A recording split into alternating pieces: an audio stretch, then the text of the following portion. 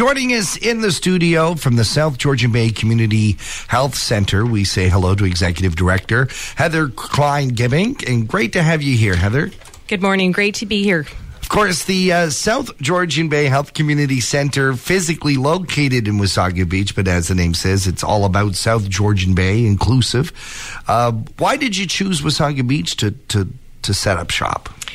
That came about probably 8 to 10 years ago, where it was a grassroots group of local residents and who felt that there was some need in our sub-region of South Georgian Bay to look at a facility of this.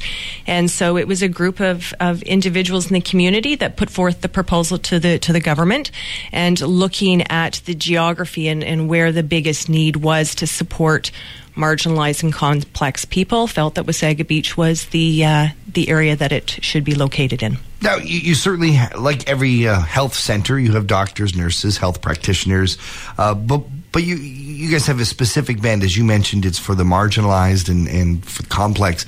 How do you decide what that is, and who particularly are using your services? Well, it is open to anyone. Mm-hmm. We do offer 3 streams of programming. So the one is our primary care team, which is physicians, nurse practitioners, nurses, dietitians, physiotherapy, addiction, mental health. Social workers, absolutely a broad spectrum to do one-on-one support with people. Then we also have a lot of community programs, and the community programs that we offer are spread across South Georgian Bay. Right. They're not just in Wasaga Beach. Right. And those programs and services are available to anybody. Does not matter who your primary care provider is, they're available to anyone. Our third area is the community development, where we do a lot of advocacy and health promotion at the community level or the provincial level, with looking at housing or food security. You also have, in the programs, there's a huge guide that you've just given us. It's awesome. There's a ton of different programs, and many of them look exactly like you'd expect a community center or a health community center to have. But on the back page, and I understand this is a pilot project, these are some things you don't expect to be put under a health center. You've got hobbies and hot drinks. You've got a card game club, and just visiting as part of your programs. I'm going to get you to explain these, but first explain why a health center is getting involved in the cultural and social programs. Sure. Social determinants of health are a key factor in what we look at when we look at someone's health. If you don't have secure housing, you don't have affordable food, you're not going to have good health. So when we look upstream at someone's health and what are the causes of the potential complex conditions, right, those are the things that are key to maintaining or to having good health. And so social isolation is one big factor as well. And for local residents, our area tends to be a community where a lot of people retire and relocate, right, and do not have close family around them. Family is still working, and they come and they feel sometimes that they're socially disconnected. And so they do play an impact on their health, and we felt it was important. We were seeing this quite regularly, and so therefore felt it important to take part in this pilot initiative. It was provincial funding that came through our provincial alliance, and so 11 community health centers across Ontario agreed to take part in this pilot, which is called social prescribing. Was it something you guys were anxious to get involved in? Did you see when the program was announced and you went, yeah, we could use this? It is. It certainly was, and I believe many other community health centers would say that that's our mandate. That's what we, where our passion is for and what we're staffed for.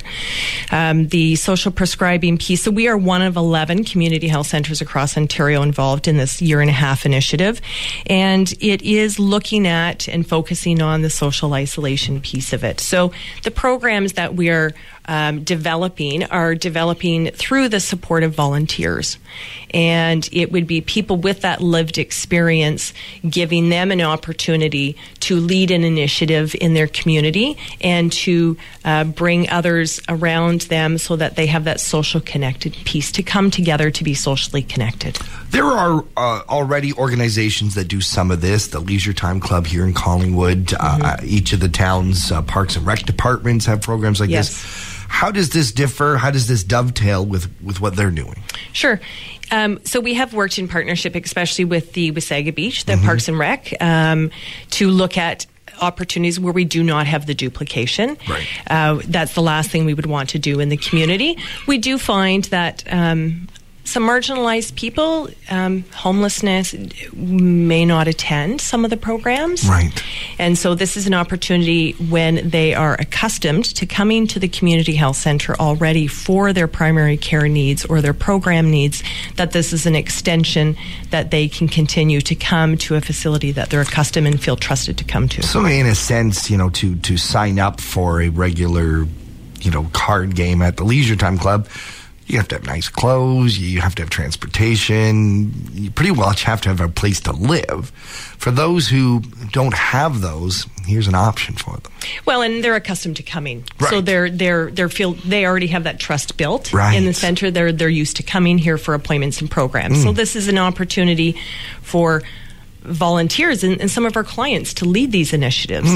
So it's building capacity within our own clients to volunteer to these programs as well. You mentioned the word volunteers.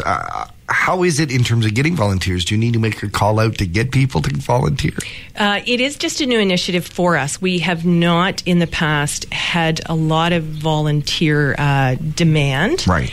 We are certainly heading in that direction as a priority, and therefore any opportunity we can get, we will take advantage of that. We have just recently hired a clinical assistant who will take on the volunteer leadership as we look to expand some of these programs, and would be happy to take on new volunteers in the near future. So someone feels they have some time and thinks that this kind of social, cultural program within a health center would be a great idea to work on.